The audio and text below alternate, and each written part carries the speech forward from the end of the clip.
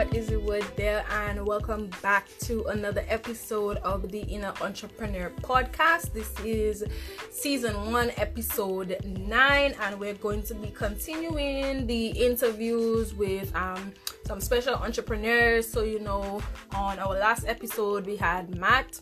On the episode before that we had Unica Daniels, the editor of my book that's going to be coming out soon. Okay, so make sure you get on the updates for that. And today we have another special guest, Daniel 4X. He is a member of the Nation of Islam, a follower of the Honorable Minister Louis Farrakhan, and of course an entrepreneur, and he specializes in amateur radio.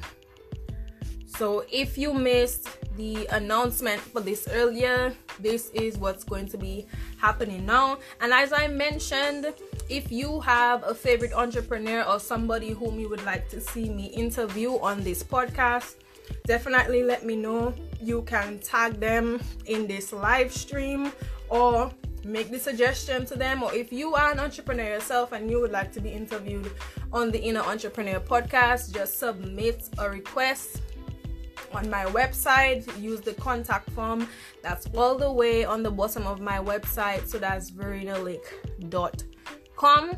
Alright, so go, or you can simply click the link in my Instagram bio. I also have my website listed on Facebook, so you can just go to that and just click contact on the home page there, and then it will bring you to that contact form. Or you can shoot me an email at wealth@verenalake.com. So that's wealth, like what we're all trying to get, WEALTH @verenalake.com. That is my business email. You can reach out to me there. So basically, if you're new to the podcast, the whole point of me doing this podcast is, of course, to highlight entrepreneurship and, to just talk about it from a holistic approach. The good, the bad, the ugly, the beautiful parts. Why is it necessary? Because my goal is to motivate uninspired youth through my story with a passionate voice, and also give them practical tools to entrepreneurship. I believe that entrepreneurship is no longer a luxury, but entrepreneurship is a necessity. So I felt that it would also be a good idea to bring on other entrepreneurs, so you wouldn't only hear it from me but from other people as well. So our special guest has made it. He has arrived, so I'm just going to go ahead and bring him on. But just by way of introduction, I met Daniel through the ABS tribe. Majority of the people who I'm going to be bringing on, that's where I've met them. That's my network, my pool of people who I associate with. So Daniel is also a member of the ABS tribe. Like I said, he's an entrepreneur, he's a father as well, and a faithful follower of the nation. And I'll go ahead and properly introduce himself. And thank you to everyone who is joining. Welcome again to the Inner Entrepreneur Podcast. This is season 1, episode 9. Hey. I am doing great, and yourself? I'm wonderful. Home now, so I'm not at work no more, so now I have the time to do whatever we got to get through here. Yes, ma'am. I'm excited to be on it, for the audience out there, for those who are going to watch this later. This is a very powerful platform, and I'm honored to be a part of it, Sister V. I do watch her live. Sometimes if I miss them, I'll go back and watch some. I enjoy the way you represent what we've learned in digital real estate and Purpose to Profit and all the ABS Institute's courses and stuff, and the way that you deliver it to the people. So keep up that good work. Oh, thank you very much. But just for those people who are here right now who may not be familiar with you, just give us a brief introduction about yourself. What do you want the people to know about Daniel? Give us a rundown. So, peace, family. My name is Brother Daniel. 4X, as I am known as a follower of the Honorable Elijah Muhammad, under the direction of the Honorable Brother Minister Louis Farrakhan. I'm a registered believer in the Nation of Islam. Also, you might see me on Instagram as Daniel KC1NCF. That KC1NCF is my call sign, which means I'm a licensed amateur radio operator. I've been that since May. I think May 5th, I actually got my license. And now I have learned enough by way of radio communications and survival preparedness that I'm now teaching a course in radio communications and survival preparedness. So that's what I have going on now. That's a little bit about myself. Okay, great. So how I usually like to start off with the questions is to kind of, go way back in the day, think about little Daniel, and in terms of your upbringing and so on. So was entrepreneurship, that was something that you grew up in? Was it something that you had to learn, or were you exposed to it at an early age? I wasn't necessarily, I wouldn't say I grew up around it, but I did grow up in a household with a stepfather who's been there since I was 2 years old. He came into my mother's life when I was 2. And so I was in a 2-parent household, but I mentioned him because, I had an example of work ethic in front of me. My stepfather was one, I really can't call a time when he didn't work. Like as far back as I can think, I can remember things to back when I was 3. I can remember like vividly moments from when I was 3 up. And so he's always worked. I remember going to the different restaurants he worked in: Boston Kitchen, Dimmick Community Health Center. I don't remember the name of the hotel, but he worked at a hotel where there was used to be a lot of wrestlers and stuff. So as a young boy, I remember those times meeting Hulk Hogan and, Andre the Giant and all that kind of stuff. Yeah, when I was like little guy. And so that's really, I believe, when my work ethic started, having a male figure in my life who worked. So I didn't necessarily grow up around entrepreneurship, but I did grow up with a certain type of work ethic, knowing that a man had to work and earn his money. So I was the type of person that has always felt that, I wanted to make money. I always wanted to be able to do for self, not with using that terminology, like that wasn't in my mindset, but I had no problem with doing something in exchange for whatever it is I wanted. And so, the first time that I ever got paid, I was like 12 years old. 12 or 13, doing a program called Read to Lead, where we would go and read books to preschool students and take them out to the park and stuff like that. And that was when I was 13, that was the first time I heard the word entrepreneur. But I still didn't look into it, didn't know nothing about it. And that was in one of the meetings we had. It was me and a bunch of other 12 and 13-year-olds. And they brought us in the room, in the boardroom. They had this book called Entrepreneur. And they gave each of us one of them. I didn't read it. I was a reader, too, but I never read that book. But I did have that work ethic, and I was about earning my money. And in fact, what I did is I went and pulled out a check from this was from when I was 14 years old. This is the second check I ever received. I don't know if y'all can see this, but this was the second check I received. So you see my name up there in the corner.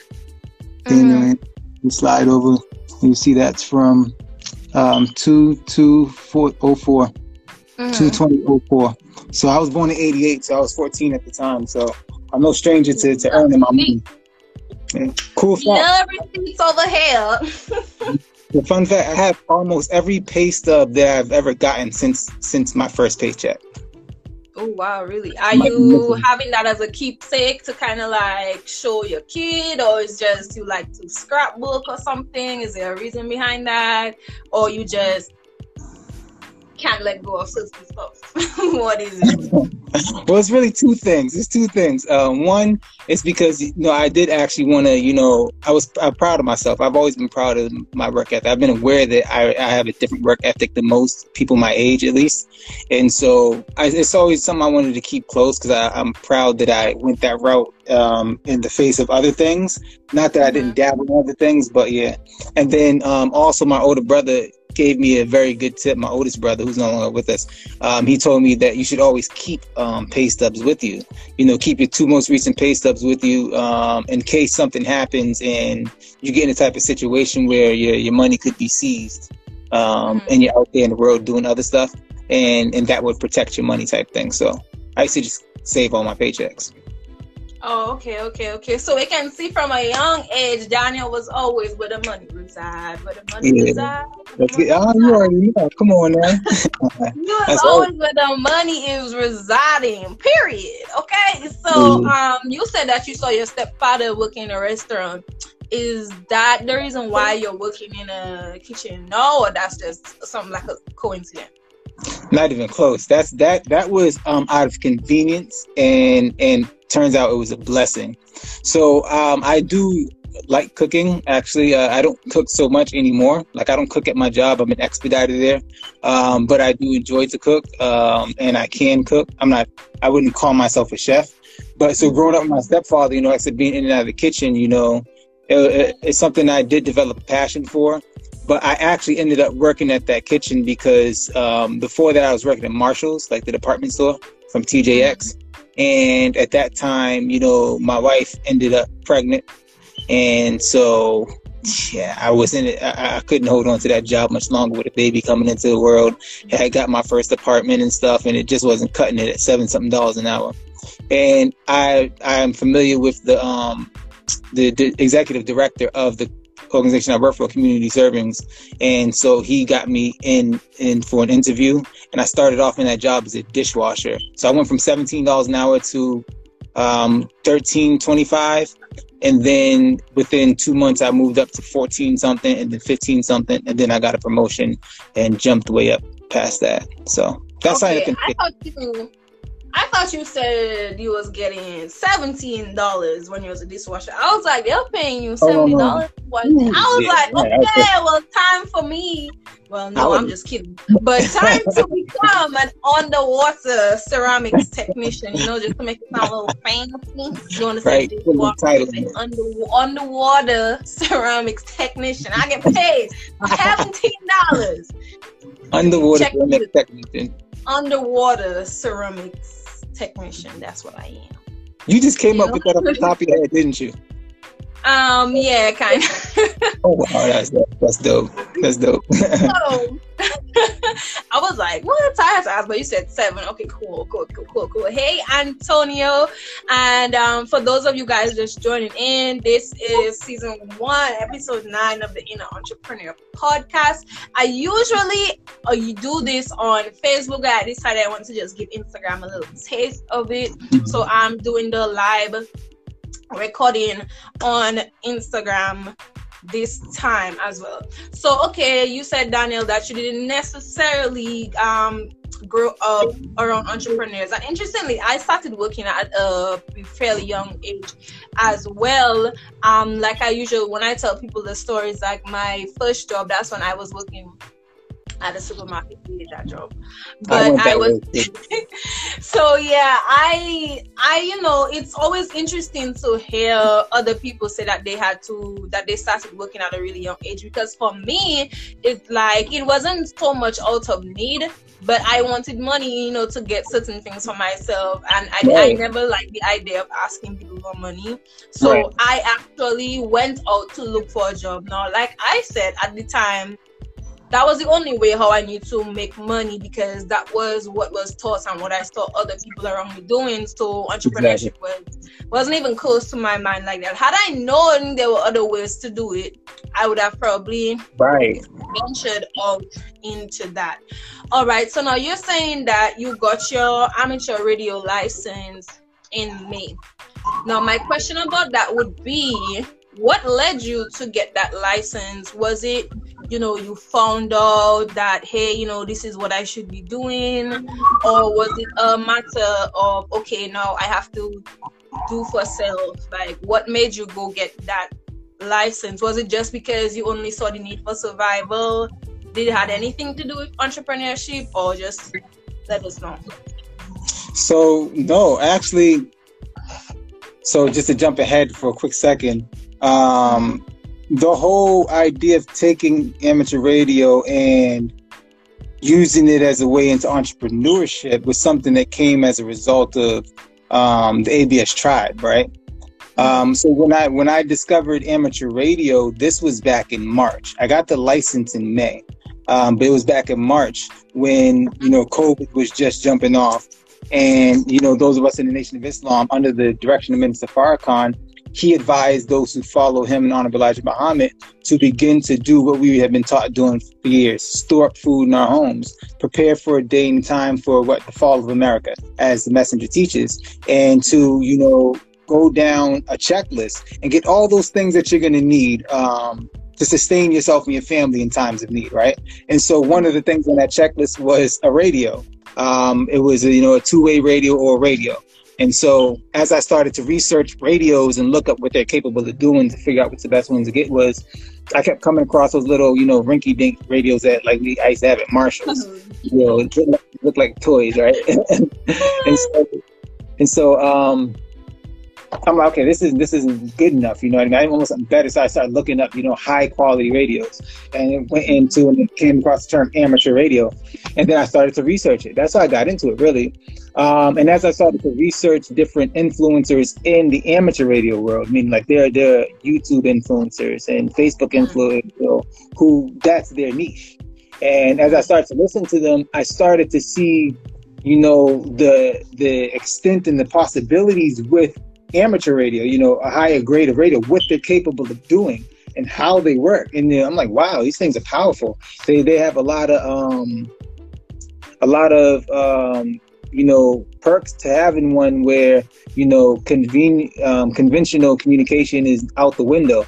And so, again, as I'm studying it, I also hear someone talking about getting licensed and why you should get licensed, right? So I got into the radio. I would have used it for survival preparedness and all that regardless. But hearing one guy talk about it, saying, it is possible that, your signal can be snatched out of the sky, basically. You can be triangulated. You can be found out about. People will report you if you're on the airways, blocking channels, and people are trying to make important communications, right?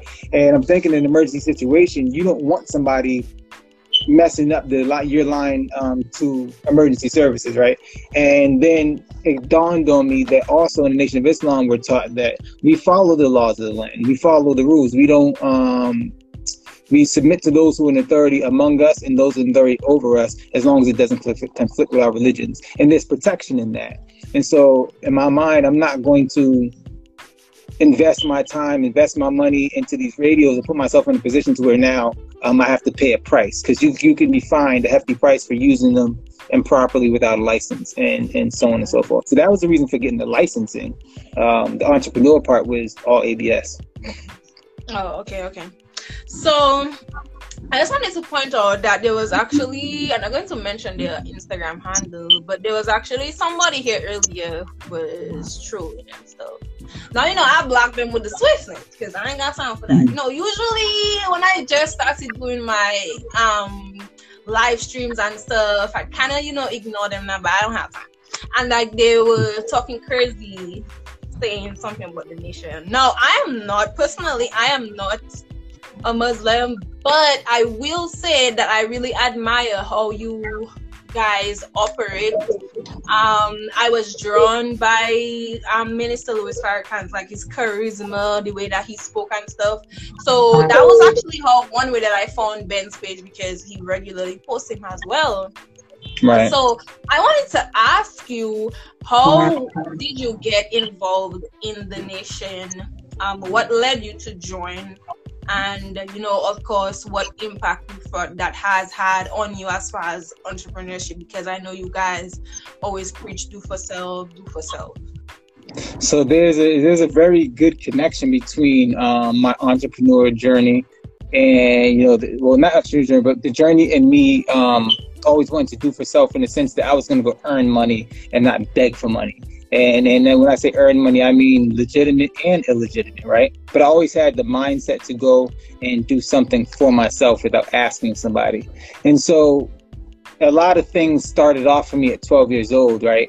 When I was 12, I had a younger brother by the name of Jalen, who passed due to cerebral palsy. He was 8, I was 12. And up until that time, I had a belief in God. I wouldn't say I had an understanding of my own belief, but it was due to the fact that I used to go to church with my grandmother and stuff like that, so I knew Christianity existed, against God. And because of the way the preachers handled us, dealing with the circumstances of his death, which was, I don't like to say natural causes because there's nothing natural about cerebral palsy, but he wasn't murdered or anything. You know what I mean? I went into atheism, right? And when I went into atheism, and I decided at the age of 12 that there's no such thing as God, and that the only reason why people who are in power is because, one, they have more money than everybody else, and two, they have more knowledge than everybody else. And that set me off on a course to go get as much money as I could and as much knowledge as I could. So I began to, I've always been a reader since very young. My mother taught me how to read before I went into school. So, I was reading before 6, but at 6, I started reading like whole novels, like the Hardy Boys novels. That like I wasn't on no Captain Underpants and nothing like that. I was into full novels. I never read those either. I read one and just to see what the fuss was about. It's like, what is this? So and so I quickly graduated to reading stuff like Harry Potter and all the other bigger novels and books and stuff. So that was younger, but at the age of 12, when I told myself that, I have to get more money than everyone else and I need to become smarter than everyone else, that started me off on my journey to work. Like I was looking for ways to make money. So before I got so this represents my first paycheck. I was making money. My sisters go out and shovel cars. We used to live in an area in Boston called the South End. It's a more prominent area, if you will, and people would pay $50 a piece for us to shovel out a car. Sometimes a little less, but sometimes we get $50 a piece. Just to shovel snow around the car, not even the whole property, right? Just shovel the car out, $50 a piece. And so I would do little odd jobs to people. Like my family would pay me to assemble things if they needed a couch, a table, something. Because I'm a handyman by nature and by trade. That's what I do. I put things together. I connect dots, like physical and mental. I put things together, and so that also sitting me down the path, like I said, of the honest hustle, but I also started hustling in the street life as well. And, at 12? At 12, yeah. And so that mindset of going for self and seeking power, seeking knowledge, sent me down a certain type of path. And when I hit 16 years old, I ran into the Moorish Science Temple of America. And they are the ones who brought me back into a belief in God. I told myself when I heard a brother named Tosh Tariq Bey teaching that there is a God. There's definitely a God. I accepted God one day. I'm like, there's a God. And if that God had a name, his name is Allah, right? I didn't know anything about the nation at this time, but I did believe, and I believe strongly. I didn't start studying Islam. I didn't start practicing it at that time either, but I came back into a strong belief. And researching and trying to go, get into other organizations and seeing how they operate, I wasn't satisfied. There was always something going on that it was like, nah, I can't rock with this. Something's not right. I just had the feeling. And I know now that all those experiences helped me in the way I move, helped me in the way I think now. And that had I not, if one of those experiences dropped off, I wouldn't be the same person. I might not be where I am right now, which I'm not saying I'm somewhere, but I'd rather be where I am. Stop the cap! Stop the cap! Of course you are. So, gotta check that real quick. Okay, you can go on now. Yes. And so, right, I decided I was going to start my own thing. I was about to go and find like-minded people and start my own revolutionary movement. That's what I'm gonna call it, my own revolutionary movement. All right, I'm not gonna go into detail on your live about that, right? I'll say that for my own personal live, And so my grandmother, I went to my grandmother because my stepfather's mother, my grandmother, because she has a sister in Baltimore who was an actual Black Panther. And so she's the closest person I know to be connected to the movement, if you will. And I went to just ask her questions, and the main question I asked her was, can you tell me who I should study, what I should listen to, what I should read, and what general advice could you give me to apply to what I want to do so that I can learn from the mistakes of the past and also the successes of the past, meaning the civil rights movement and struggle. And she named a whole bunch of people, named books, and she named two names. She named Minister Farrakhan, and then she named W.E.B. Du Bois. I went home that night and went down the list, and the first thing I decided to do, as Allah would have it, would be listen to the minister. So I searched him up on YouTube, and I listened to 2 10-minute YouTube videos of the minister, and I immediately called Chicago. And you were hooked on that? Oh, I was hooked. It was 2 minutes. But see what happened, that's why I went all the way back. It was because all the things that I had learned, all the things that I was learning, the stuff that I understood and the stuff I didn't understood, he connected all those dots the whole way through from 12 on in those 2 10-minute YouTube videos. I was completely sold the first time I heard it. And so I started that. That's how I started that journey. That's how I got into the nation. It was being first turned away from God and then entering into the mindset of gaining knowledge and gaining money. That drive to get more money, that drive to get more knowledge. And then he came and he basically just said, brother, you're on the right path, but this is how you're supposed to approach it. And I was like, I'm with you. And so that's how I got there. So I wanted to ask, because even from watching like other interviews, like when Ben would ask people, most times they would say that their parents were already Muslim, so like they were already in it, but then they left for whatever reason and they came back. But you're saying that you grew up Christian, then you end up losing belief in God, and then you found it and you go, okay, so you were so it's very true, because the minister really, he is very charismatic. I would say for me, I grew up Catholic, and it wasn't so much that like my family was that spiritual or whatever, but it was just part of the tradition to go to like Sunday mass and whatever. So as growing up, that's what I did too. But then I was never really deep in it. I went to like the classes and you have communion and all of that. Right. But I wouldn't necessarily say that I myself became an atheist, but for quite some time, I was just kind of like floating, like not thinking about it too much. And actually, I end up coming up with the idea of identifying myself that I'm not really conforming to any specific religion, but I am a spiritual person. So like I would meditate. I do recognize that there's some higher entity.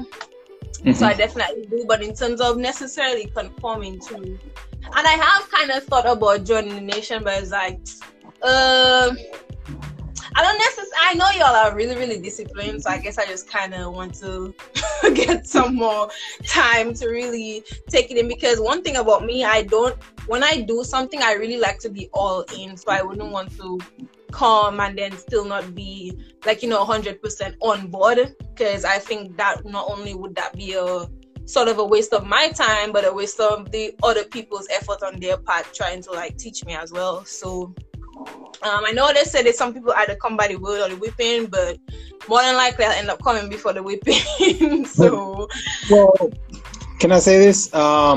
When anyone comes in, it's the time that was chosen for them. So don't feel pressure. Don't worry about it.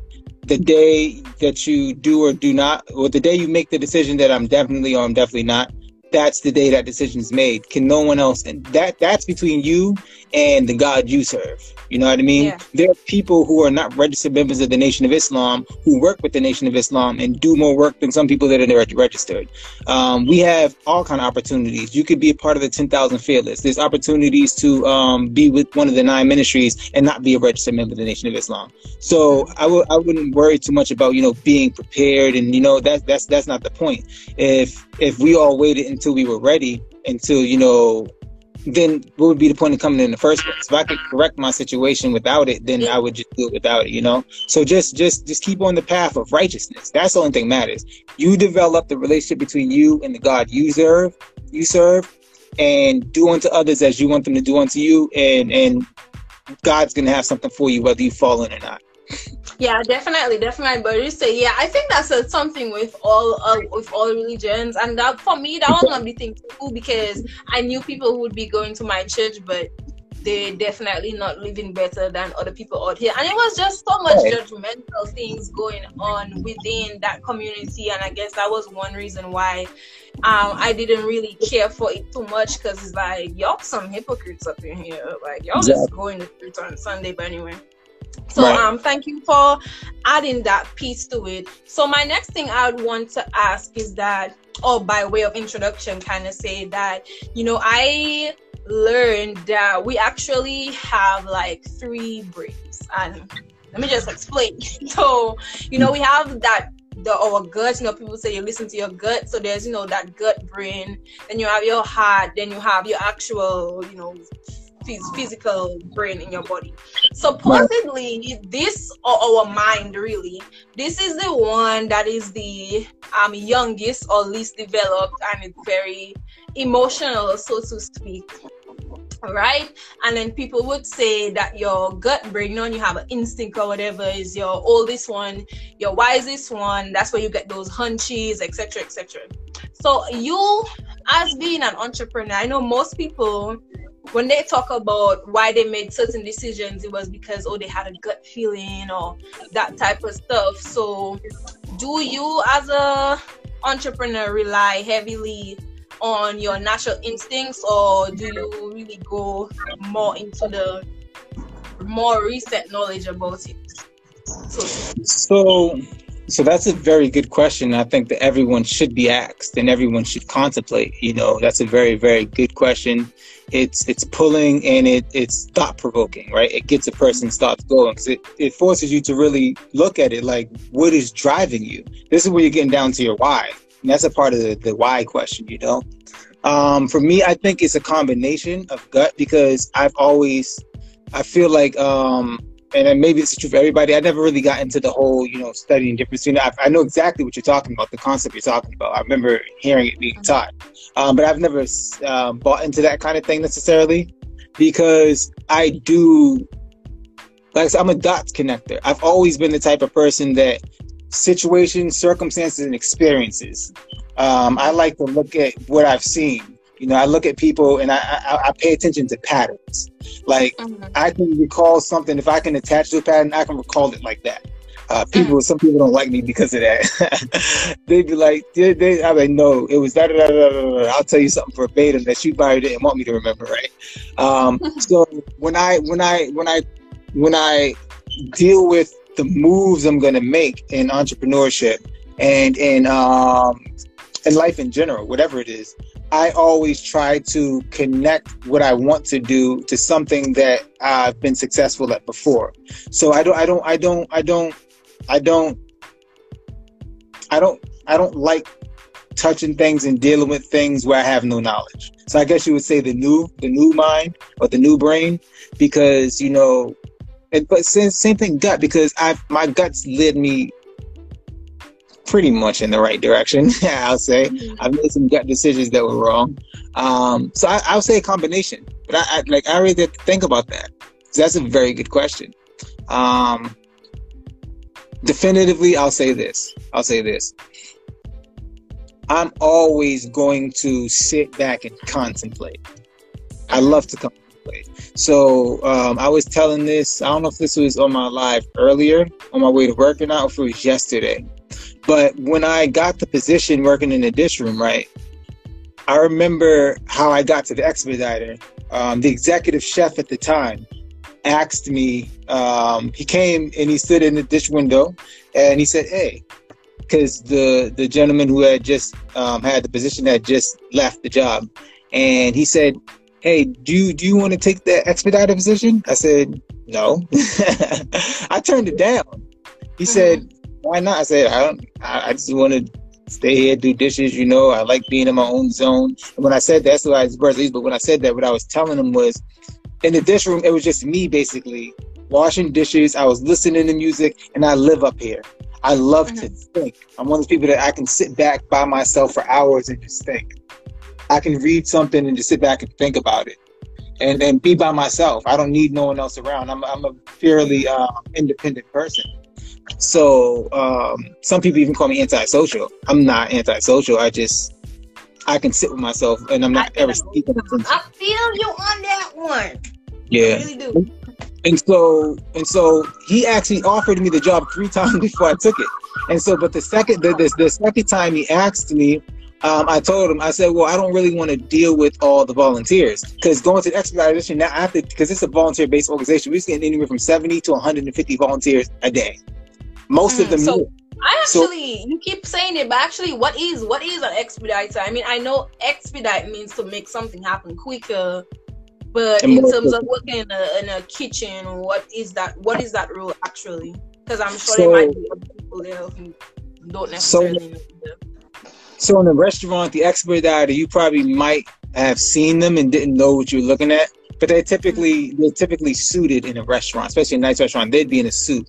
They'd be dressed very nicely, and they are like communication between the front of the house and the back of the house. They're the one who actually looks and checks to see if the food is done the way it's supposed to be done. Is it plated right?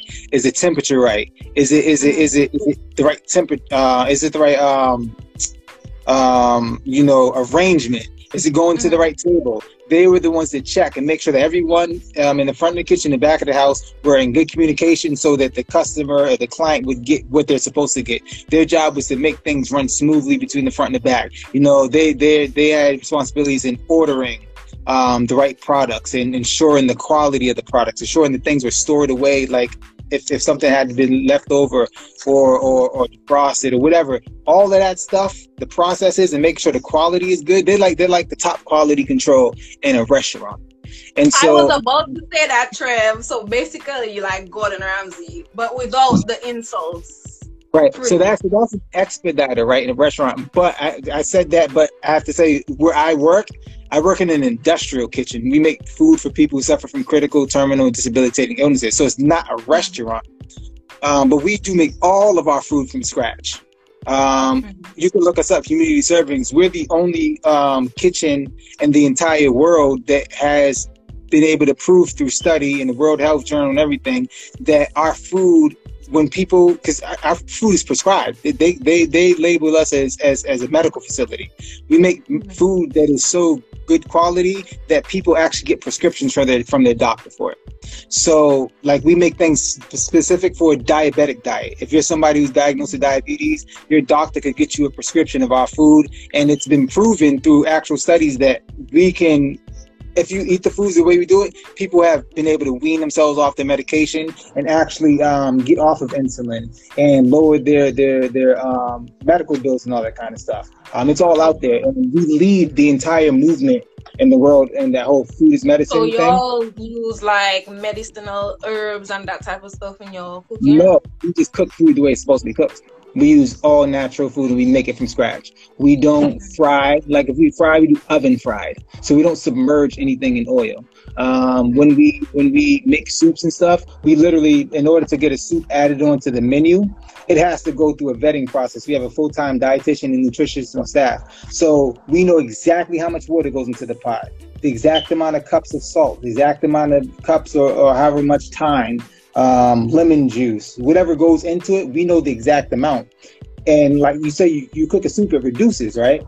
And so you start off with 50 gallons and it goes down to 45 gallons. Once it's portioned, and the exact portions, 12 ounces into a 16-ounce cup, they can tell by the number of portions how much those ingredients have been dispersed. And so by that number, they can say, well, this, if you do it this way repeatedly and it stays that way, then this person's getting X amount of sodium. So you need to take 2 grams of sodium out. You're allowed to add 2 more grams of sodium if you need it for taste. And so effectively what we get is someone, when they get that cup of soup, they know exactly what's in it.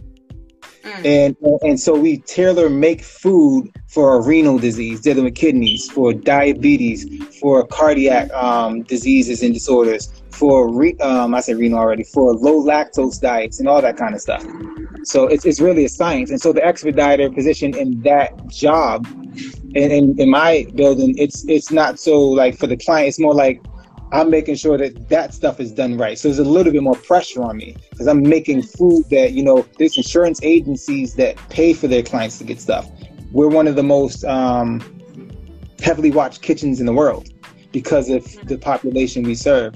And so it's really a tougher job as an expediter where I'm at. because there's not, it's not about the plating just the way it looks, that too, but it's about making sure that the food is done right so that the quality for the client, someone who's suffering from an illness, is getting exactly what they need, nothing less, nothing more. Oh wow, okay. All right, because I was like, you kept mentioning, and I'm like, what exactly would that be in like a kitchen setting?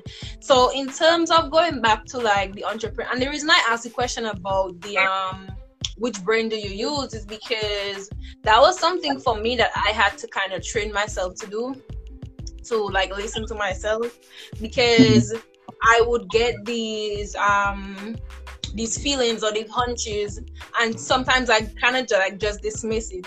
And sometimes you get a random thought, but if you don't really like entertain it in your head too much, like you forget, and then sometimes you might try to remember what was that, but if you didn't write it down, if you didn't ponder in it or something, then it's like pretty much lost at that point. So with me on my entrepreneurial journey now, I had to learn, and still in the process of learning to listen to myself, because instinctively I would feel to not do or do certain things, and when I don't do it, sometimes it ends up being kind of bad. And that's how I actually got digital real estate, because I came across Ben's page, I saw him talk about the program, I wanted to join it, but I was like, nah. And then I kept getting the feeling to get the course. And even when I did ask for advice from other people, should I get it or not, like the answer from the others were like, no, because of other reasons. But then even after that, I still was like, no, I need to get this. So I ended up listening to my gut to get the course. And that was actually one of my monumental moments of 2020, was getting that course, because that helped me on my entrepreneurial journey. So that's why I asked that question. And so now, you got some sirens up in there. Always. Yeah, I was about to say, like, even when you're on like the calls, sometimes it's like, it's like, it's like, where does he live? Because it's always some siren or something passing in your background. I can't make it up. It's recorded on too many lives. Yeah, honestly. But it wasn't that short. It wasn't that much of a thing anyway. So now, and another thing that I have to do, and I'm still doing on my entrepreneurial journey, is unlearning and relearning, letting go of things you thought that that was it, but then coming to realize, okay, no, there's a better way or that way is not actually serving me. And actually in my book that's going to be coming out soon, that particular thing where I have one of the quotes saying, as long as you keep entertaining obsolete information, like, you'll be mentally poisoned. So what are your thoughts on that? And can you probably share one of the biggest things that you had to unlearn and relearn as an entrepreneur? So first I wanted to say, right, because you was getting at something you said in the book, you was talking about having the thought about, what did you say? You said you was talking about having the thought to actually go for self and like go into entrepreneurial journey, right? But at the same time, you didn't have the right belief. I think that's what you were saying, right? Like you had the thought to do it, but your belief didn't match it, right? And so you kind of initially. Oh, you mean like in my story, how it went was that after I went to the supermarket the second time, I was like, okay, I know I can't be doing this for the rest of my life, so I definitely have to do something for myself. So I knew I wanted to do something for myself, but then, like you were saying, I didn't go and necessarily research and say the next day and say, okay, this is what I'm going to do, that's what I'm going to do. I just knew that down the line, this is not something that I would be doing for the rest of my life. But then at the same time, because I hadn't done anything entrepreneurship wise or business wise before, there wasn't so much of a push for me to do it, because there was this lingering thought that, this is something very complicated, and I might not be able to match up for the task. So yeah, to answer your question. Yeah. So I was saying that because you have to believe in yourself, right? So that's my thing, right? I've always known that like I said, the work ethic. I've always known that I have the work ethic. I've always known that I had the drive. It was just actually feeling secure enough in my ability to do it. Like, you know, making that choice to actually leave the job, making that choice to actually, okay, I'm gonna go get this LLC. Well, you know, I'm gonna go apply for this license. It's like you feel, it's like there's a feelings that comes up sometimes. It's like, okay, once I get this, I don't want to get it and then I'm sitting on it. You know what I mean? And especially if people know I'm doing it and then I don't do nothing with it, there's kind of that factor in there that if you're not really sure, yeah. So, but I re-asked your questions. I don't think I answered your question, but that was in my mind before you asked the question, and I wanted to get that out. So you was asking me about Also, Mike, to share one of the biggest things that you had to unlearn and relearn as an entrepreneur. So I had to unlearn working with other people. That's the biggest thing, because I've always been a go at it myself person, you know. And the reality is, even on like the smaller things, like I was the type of person, I was gonna do every single step, including I was gonna make my own logo. I'm gonna go, you know, file all my own papers. I'm gonna go study accounting so I can count all my own stuff. I'm gonna do all of that stuff on my own. You know, I'm not asking nobody to do nothing, and that way I don't have to share with nobody. No, it doesn't work like that. I broke down. I called Sister Marky. Hey, Sister Marky, can you help me here? I called somebody else to help me with, you know, certain other things, and you know, that I had to unlearn that you know, do as much as you can on your own at first, because you're going to save money. You're gonna gain more experience and all that kind of thing. You know, you can't trust working with family and all that kind of thing, and relearn that. Relearn that, you know, you can't do it on your own. You know, you can have a sole proprietorship. You can have something where you are running it at the top by yourself, but eventually you're going to need some kind of an employee, a VA. You're going to need an accountant. You're going to need a mentor. You're going to need somebody somewhere down the line, a lawyer, to help you stay on task, or you'll never be able to scale it. You'll just basically be a side hustler for the rest of your life, making money when you can, if you can handle the job, turning down jobs because you don't have somebody to, you know, help you with that. I did a lot of landscaping, and so I was turning people down because I can only cut so many yards in a day. And it's like, my thing is, I'm not trying to split the money. I don't trust other people's work ethic and all that kind of thing was in my mind. But I'm like, you know, it's such subcontractor, you know what I mean? So I started, you know, dealing with the brothers in the nation. I would, if I couldn't handle a job, I would tell them that I was going to have somebody else come and do it, and basically like as if we were working for the same company, even though we don't. But that's what I would do in order to remain, I'll keep a relationship with those individuals. So that's another unlearn. You know, that's something that I always say on my platform as well, you know, that you cannot achieve greatness alone. And I actually made a video about that the other day. It was like, just because you just starting off on your entrepreneurial journey doesn't mean that your stuff has to look trash. Like, you know, get you a graphic designer and, you know, make your stuff look good. Even for me, where it's like, I'm not where I might want to be right now, but I still invested. I paid someone to make my website, even like down to my templates on social media, where like you would see I kind of have like a theme or pattern using. I paid for those to get designed and stuff, just so I can have my stuff to look uniform, you know. So yeah, there's always a free way to do it, but like you said, there's only so much time. There's only so much time in a day, and I can kind of relate as to why you'd probably have an issue asking for help, because I was like that and still kind of am in certain aspects where it's like, you know, because you don't really trust how other people might do it, then it's like, you know what, let's do it myself. Or with me, I might ask for help. I would ask somebody for help, but if I have to come back and ask you to do it for me, then I wouldn't ask, because at that point, I don't know, that just feels kind of too close to begging for me. Yeah. So because with me, I know if somebody asks me to do something and I tell them yes, then I'll do it, because I kind of make it a priority in that sense. So, and then also with that, another thing I want to ask you is, because for me, I had to train my emotions for me to kind of step into this entrepreneurship world. Emotional roller So coaster. was that something that you struggled with? Yeah, you said you called it the mental struggle and emotional roller coaster, or the mental battle. I think you said it. Yeah, I definitely went through that. Because again, when I, like, for instance, when I started doing landscaping stuff, I started with no tools, just doing odd jobs for people. I was the type of person that I would get on a train, I would get on a bus and travel to another town to do a job, and I'll do it with the minimum amount of tools. I would do stuff that you're supposed to do with a machine with my bare hands.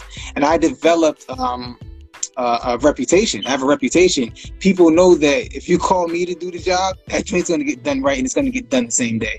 Like, I'll work until I learn how to do something officially. I've gone to jobs and I've worked for 14 hours straight with no break. You want some water? Would you like something? No, I'm fine, man. Yo, that sounds too victimizing for me. see, I did that because I was working by myself on jobs where it's normally 2 or 3 people. So, like, if I had to go do someone's yard and they got a front yard and the backyard, they want the hedge trimmed, they want a tree trimmed down, they want weeds picked and all that stuff. It takes a while to do that. And that type of job is typically split between 2 or 3 people. But there's a landscaping company and they send 2 or 3 people to do that job and they knock it out. I was doing the whole thing by myself. And after I would learn that person's problem, first they would call me back because I did a good job and I didn't leave. I didn't require a break. They liked the work ethic. And then, so now that same job that might have took me 14 hours, I knock it out in 6. I knock it out in 6 hours by myself, and I still collect that thing. So when it comes to bringing other people on, I don't want somebody to come on and they do crappy work, or they're always on break and the person looks out the window and they're on the phone. Like, nah. So for me, there's an emotional attachment to my work there. And that's something that I'm still trying to overcome, right? Is letting go of that and allowing other people to develop themselves, because they have to learn just like I had to learn, right? And effectively what I'm doing is depriving someone of an opportunity. That's how I force myself to look at it, to allow other people to work. So for me, that's the emotional part for me, is that I'm in love with the service I provide and the quality of it, if that makes sense. So yeah, I understand what you're saying, but then, like Jake would always tell us, that you shouldn't hire projects. And for the people who are not in the ABS tribe, basically what that means is that, some people, I don't know if that happened to you in the audience as well, where somebody hires you to do something, but they want to give you like 12 other different jobs to do. So they basically want to squeeze as much labor as they can out of you for like pennies on the dollar. So you don't want to hire projects just for cheap labor. So to save you from having to teach the person, or I'm not saying that you still have to teach people your certain style of doing things for your company, your stamp of quality, but to hire somebody who is already qualified in that area, So that's one thing that could probably help you, or to anybody else listening, where it's like, don't go just for the sake of it being cheap, looking for somebody who's inexperienced to kind of train them. You want to get somebody who can do the job, so that way it will save you time, and time is money. But for me, with my emotional battle, it was just that I was a very emotional person, and I would let things that probably should not have been a big deal, or something that was temporary, like make it take up most of my time. But as an entrepreneur, you have to be alert, you have to have a sharp mind. So my emotions was getting in the way of me making decisions. So that's when I know, okay, that's something that I had to control, and that's why I pause and say, okay, is this something that is going to matter in the next 5 years? Is this something that warrants a reaction from me? So that was my reason for asking, just to kind of let even the people listening who may not be entrepreneurs, that becoming an entrepreneur doesn't mean that you suddenly become Superman. You still have normal things to go through. You're still somebody. And because people tend to like to say that, oh, everybody wants everybody to be an entrepreneur, but they never talk about like the bad side of it or whatever. Like, it's not like nobody, well, for me, I can say that for sure. It's not like I trying to trick you into being an entrepreneur. I don't necessarily directly benefit anything from that, but I mean, I firmly believe that everybody can and ought be an to be. entrepreneur, and ought to be an entrepreneur, because we all have special gifts and talents that we can give to the world. And they like to say, oh, if everybody's an entrepreneur, who's gonna be the employee? And it's just, okay, so like, tell me, what is the difference between an entrepreneur going to a grocery store and a regular person going to the grocery store? Nothing. Exactly. There's no difference in that. Both people, they're buying groceries. But I'll tell you what probably would be the difference is that the entrepreneur can write off those groceries as a business expense, a tax write-off. The ordinary person wouldn't have the capability to do that just because they're a regular consumer.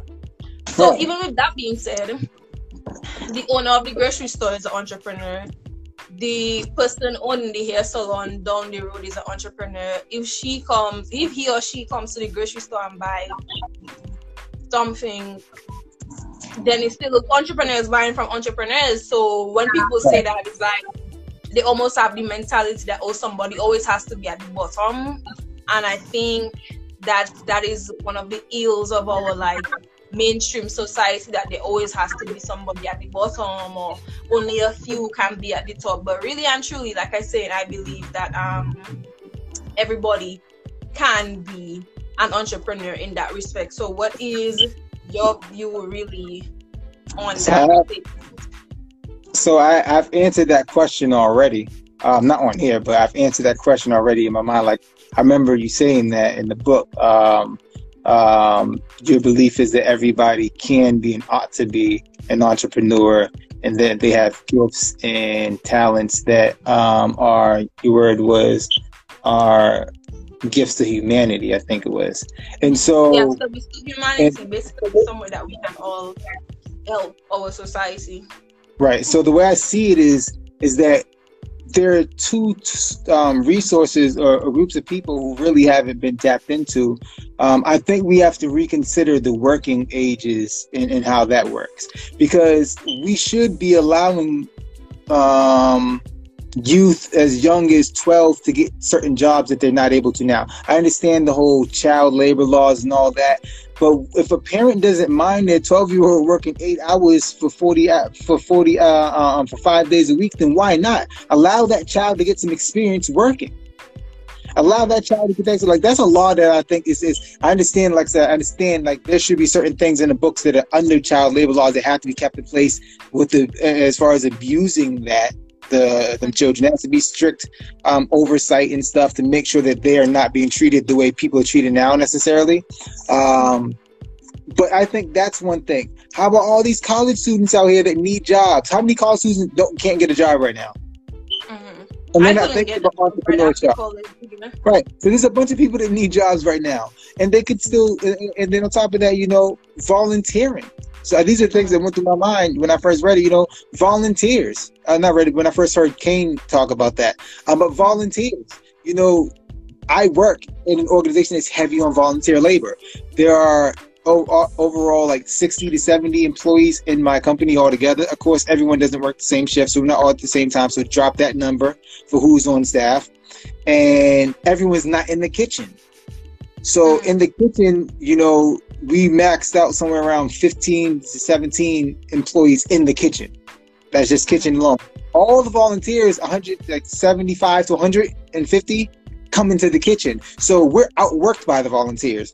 And a lot of these volunteers are what? College students and people who have decent jobs and have time to give back and volunteer.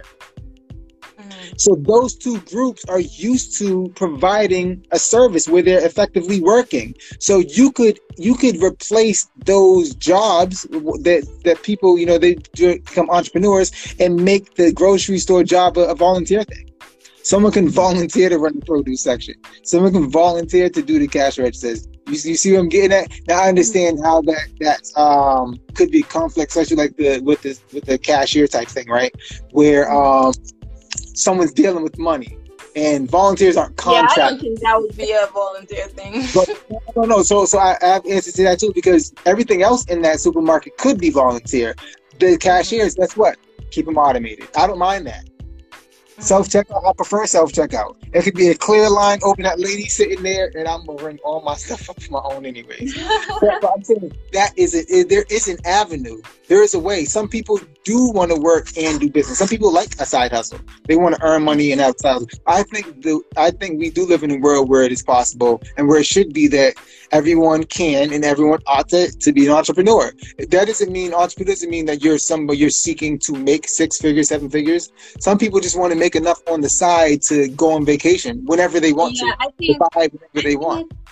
Yeah, I like where you went with that, because some people get it twisted. Like, they hear entrepreneur and they immediately start thinking about all the bells and whistles and like really like the extreme of it. But it's like I was saying the other day, that there are levels to entrepreneurship. So you have just the side hustle, the upscale side hustle, you being like an entrepreneur, because a lot of people, it's not that they don't necessarily want to be an entrepreneur. Well, they want to have the extra cash flow, but it's like things like working in the back office, like checking your analytics and all of that, worrying about marketing and managing this and managing that. They don't want to do that part, they just want to get like straight to the money. But again, that's where it comes with building your team. You might not like to do that. You may have to learn how to do it when you're by yourself for a short time, but you can hire people to do that. So that's why I'm really focusing heavy on more like the mindset in my book, because I want people to see that, you're an employee now, but really it doesn't take, let me not say it doesn't take that much, because there's a few things that you'd have to change to really get the mind of an entrepreneur, depending on how deep you're kind of stuck in your employee mindset. But at the same time, like majority, if not all of this stuff that you're doing on a job now can be transferable to business in some way, shape or form. So that's really why I was focusing on the mind of an entrepreneur, because really and truly, like I was saying, it's all about perspective. Like, you could have a business idea, opportunity right in front of you, but if you don't have the right mindset, then you just wouldn't recognize it as such. So then another question that I'd want to ask you is, for you being an entrepreneur, what was one of the, I'll just keep it kind of broad, what was one of the hardest things that you probably had to go through or overcome as being an entrepreneur? I actually talked about this on my live earlier. I love, and this is why I like the way you and Brother Ken, how you all use your lives to teach. Because I met my wife at 12, right? So we've been around each other for a while. So you do everything at 12, huh? No, for real. I'm telling you, my life jumped off at 12. I stepped off the porch at 12. That means I got into the street. At 12, I started studying like a scholar at 12. I started hustling at 12. Everything, a lot jumped off at 12.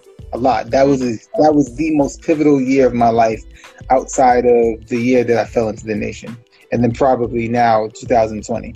So, because she plays a role in this the whole scheme of things. When you already have a child and a wife or a spouse, or whatever someone's situation, circumstances is, and then you try to embark on an entrepreneurial journey, you already have a job. Like I'm with a woman I've been with for years. It's not like it's somebody let me put it this way. So had I found digital real estate and I had just got into a relationship that wasn't that serious, I would have dropped that relationship real quick. But I'm about to focus. I'm sorry.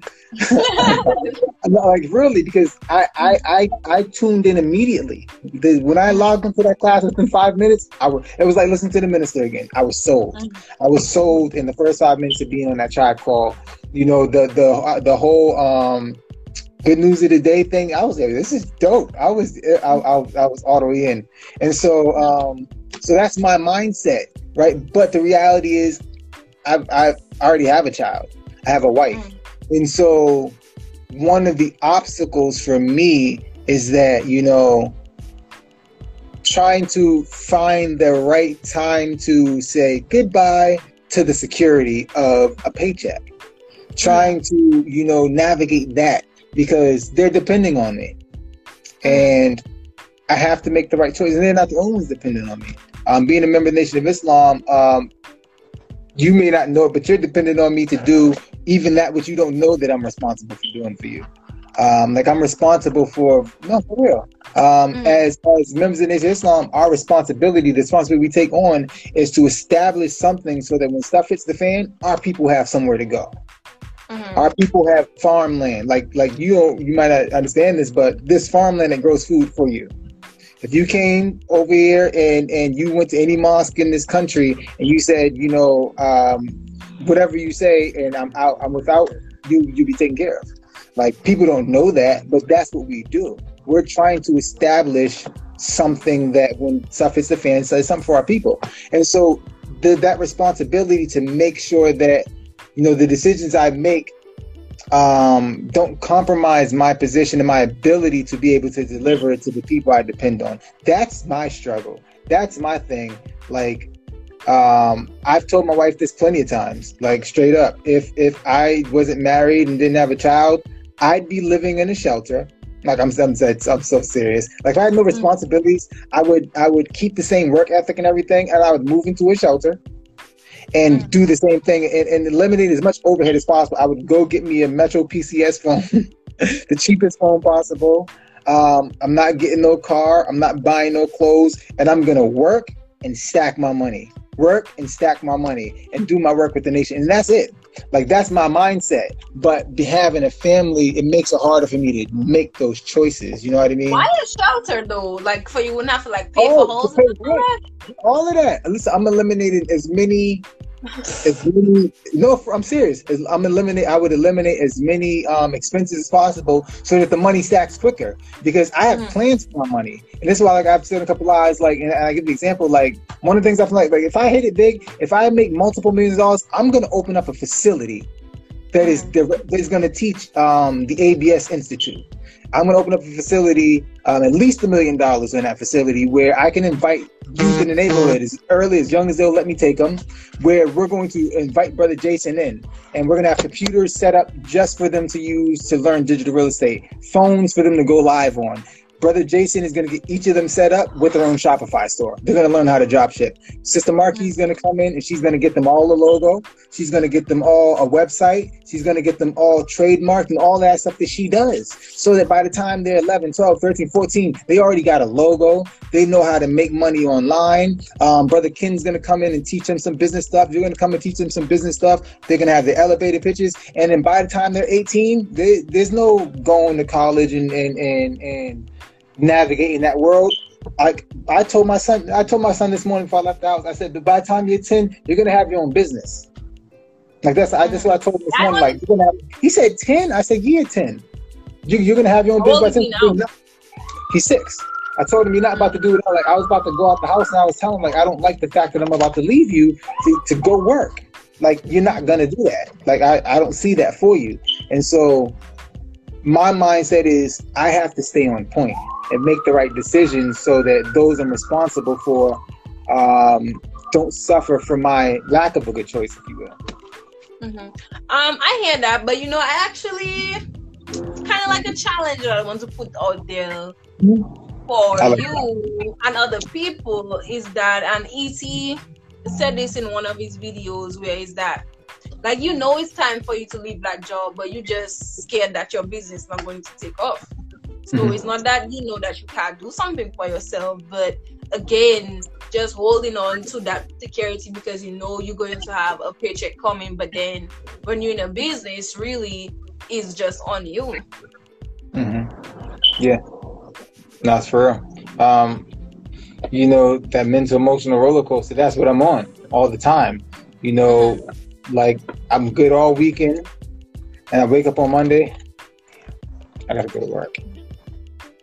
And I might sigh like 8 times Monday morning before I already walk out the house because I'm trying to already know that's not your calling. I'm not gonna call in. This is gonna be the morning I'm gonna call in and say, yo, The way I would want to do responsibly, I would give it 2 weeks notice, but I would make the decision like, you know what, I'm gonna go and I'm making my 2 weeks notice today. That's a battle all the time in my mind.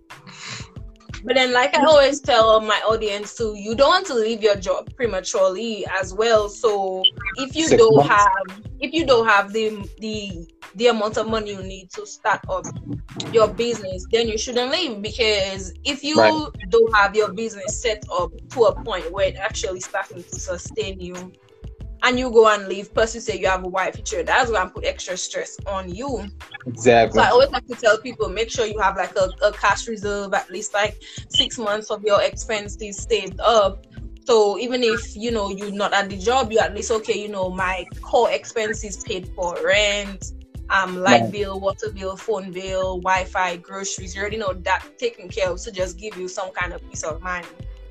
Exactly. Also, another thing that I would always say is that your business should already be basically established. And when I say established, I mean at least like the structure of it set up before you actually leave your job. Because you don't want to leave your job and then you don't have nothing to do. You want it to be a smooth transition as possible.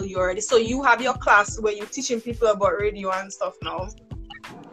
So if you're doing that to a point where you're having at least an average of this amount of money coming in, plus you still have that 6 months of expenses saved up, then you're in a spot to pay, I can leave. But if you're not in that spot yet, then I would say, stay at the job. Let your boss pay for your dreams at that point, Exactly. Yeah. I took that note down out of the book too. It's okay to work a job temporarily in order to have that job fund your higher purpose. I think that's how you said it. But no, I totally agree. And the method is what the messenger calls stealing away. Don't just leave the job. He didn't mention the part where you're using it to fund your steal away. But yeah, until you have enough money to pay for all your necessities for 6 months in advance, and see, not just that. See, me, I add the debt-free part. Like, I want all my non-reoccurring debts, because rent and stuff is reoccurring. But if it's not a reoccurring debt, I want that all paid off before I leave. I don't want to leave and there's any debts on the table. Credit cards paid off, any kind of medical bills they need to pay off, pay them joints off. And then on top of that, I have the 6 months, and then I can leave because I have that cushion, that margin of error now, that I have 6 months to get it right. And so that's what I'm working towards, but it doesn't stop the mental battle, though. That's the thing. You still wake up. Yeah, that is something that you'd have to keep working on. Mm-hmm. Definitely. Sister Taylor. Hey, so just before we kind of end off quickly, I'd want to ask you to kind of like give your review of what the book is. You've mentioned it a few times in some of your responses to the questions. So just give us a quick review of what was probably your favorite part about the book. What do you have to say about it? So there's a lot, and it really is your book represents what the AVS tribe in digital real estate, I'll say more specifically the tribe, represents. It represents a mind shift. It represents when I read it, like I said before, it feels personal, like you're getting into a person's thoughts and the way that they move, because you're giving your experiences, but you're giving them in a way that a person can see themselves in that position. They can see themselves in your shoes and think, she's right. I wouldn't want to go through that. You mentioned having 6 jobs before the age of 20, from 15 to 20, and being fired on the 4th one, and then telling yourself that, I want to be, you said financially free. I think you said fulfilled. Yeah. Wealthy. I think those are the 3 terms you use. You mentioned, talking about the obstacles and how they're going to appear, and you just have to, be ready to go through them. They're going to come. Like, they're going to come. And there's nothing you can do about that. You just have to be ready to actually fight them, You mentioned a lot of stuff, but the biggest thing I think is the mindset. And like I said in the review I did before, I really do see it for myself as a tool that I can use to help other people. I think it's that detailed. I think it's that critical that it's good enough so someone can, like, what's it called, the Blue Book method or something like that. I think it has more than one name, the concept, but where if you could drop a book somewhere and someone could pick it up and follow the example off the book, then you know you got something. You have something. Like, someone could pick this up and say, oh, wow, I understand that's right. And they could apply your mindset to their own. They can superimpose it on their life and start to eliminate excuses. That's what it is. It's like, it's an excuse eliminator. Taking it right out of people's mind. Oh, wow. when you're telling them, or when they're thinking about, like you just talked about the steal away thing and whether or not they should leave their job. Well, no, be practical about it. Hold on to the job. Making the big decisions to pursue the goal in general. The whole talk about the emotional part and what am I saying? And the emotional roller coaster and knowing that it's going to be there. You can't really stop that from happening. You just have to overcome trading your salary or trading your time for a fixed salary. Like, that's something that is a good point. And it's really something that you can really tag somebody, right? So this is the way I break that part down, is you're trading time for a fixed salary. That's what Brother Ben X talks about, but I go a little deeper into it, and then you went a little deeper into it, right? So look at the day. There's 24 hours in a day. Period. You spend 8 hours on a job and you give X amount of energy on one day and 8 hours, and it's a fixed salary. That's what you get paid. The next day, increase that labor, increase that work ethic, and you still get paid the same. That 8 hours isn't going nowhere. That's 1/3 of your life. Mm-hmm. No, minus the weekends, right? Or add the weekends back on. And then if you sleep 8 hours, like most people think you should, which I don't agree with. You're now talking about minimum 8 hours plus 8 hours is 2/3 of your life. That's 66% of your life. That doesn't include transport back and forth to work. That doesn't include time for you to take a shower. And if you shower twice a day, that's more time for you to prepare your food or eat your food if you do cook it, for you to do your laundry, for you to everything that you have to do takes time. So you're effectively talking about more than 2/3 of your life are wasted. But when you're an entrepreneur, now you control when you can go into work. You control, the work ethic you put in and how much you're going to pay yourself and how much you're going to charge for a product or how many products you can push, and you control all those factors. So I think that's a big one. Assessing your life and your family and understanding that you're really the one in your way, because we put things in our way. Like, you have to assess your family. You have to assess your friends and those who you choose to spend your time around. If they're always on nonsense, then your mind is going to be thinking about the things that they're talking about around you. You have to really understand that when you do that you're redirecting your brain from business. You're redirecting your brain from what needs to be talked about and dealt with in order to get into that entrepreneur mindset, right? The necessary shifts you said that one has to go through in order to escape that employee mindset and become an entrepreneur. Like, those shifts aren't no joke. It's no joke. Like, you have to really uproot some deeply rooted things, whole trees out of your mind. Whole trees. The idea that you got to go to school in order to be successful. The idea that you have to use debt in order to acquire the tools, the building, or whatever it is that you need to go for self and open your business. Like, that's a lot. You said,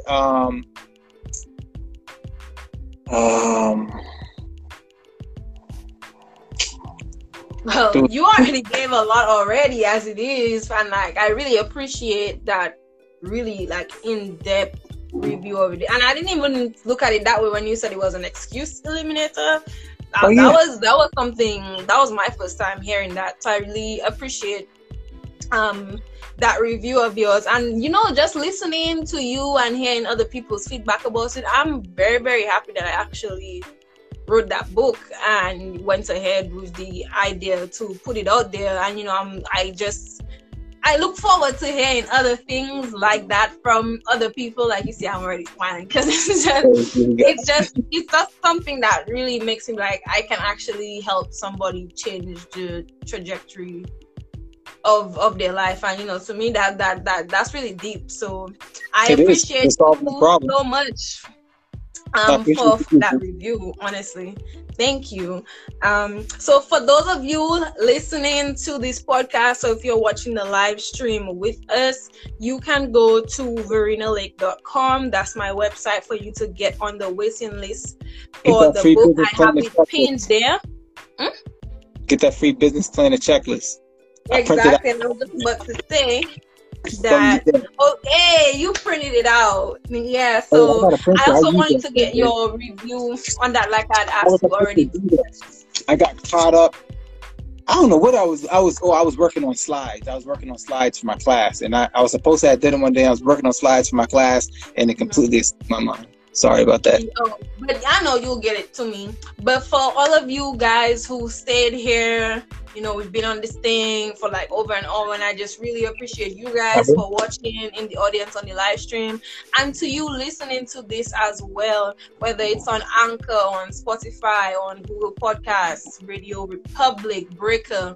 You can listen to this on your favorite streaming platform. I've put all the links to the different platforms on my website as well.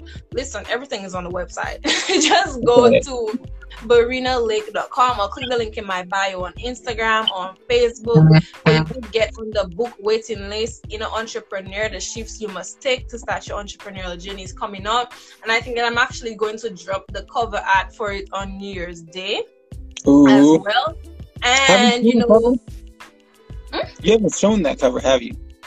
I actually did a preview of it in the Facebook group. I don't think I put in our Facebook group for ABS Digital Real Estate. Hey, Unica.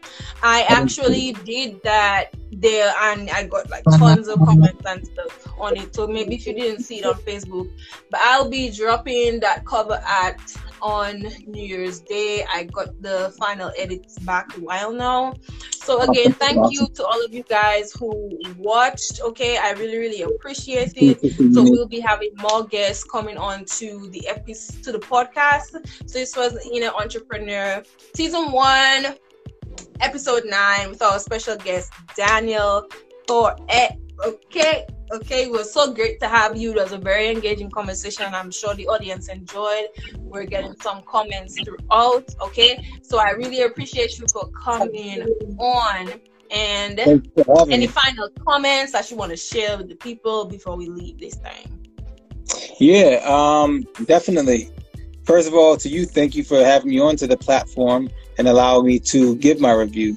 I think it's important for us to help each other in those ways, and because it reassures us that we're on the right path. People do it for me all the time, and I'll ask them questions and they'll tell me, no, I got this from that, and and it does reassure you that you're doing the right thing, and you are. So keep up that good work again, like I said earlier. And then I would leave us with this. There's no time to waste. I've been big on time lately. Like, we don't know what's going on and when things are going to jump off in this world. There are too many variables that are unstable right now in our world, in the political climate, and the climate dealing with COVID, and now them talking about, and this goes directly with what you're talking about and the mindset you're trying to help people get. Because if they start talking about not being able to come on that job, if you don't get a vaccine and you're not about the vaccine life, then what are you going to do? What are you going to do other than entrepreneurship? Don't wait until you have to now to start to try to shift your mindset. Do what you need to do to shift your mindset. And when you have products like Sister V's Inner Entrepreneur, now you have a way to do that. You don't have to go and reinvent the wheel. You don't have to go and do a whole bunch of research. She's done the research. She's walked that path and has put something out there for us to be able to tap into, so that we can use those tools to navigate to our goal quicker. And so I would tell people, tap in, click the link in the bio, because like it's a whole checklist. Like this, it's a whole checklist of things that let them see. If you're thinking about, I want to show all 3 pages. If you think about going into business, look what's on there. It's a whole checklist. That's page 1. That way, if they go back and watch, they can pause it and read, right? Oh, damn, that's 4 pages to that. I was about to skip. Maybe the way that you printed it out, but yeah.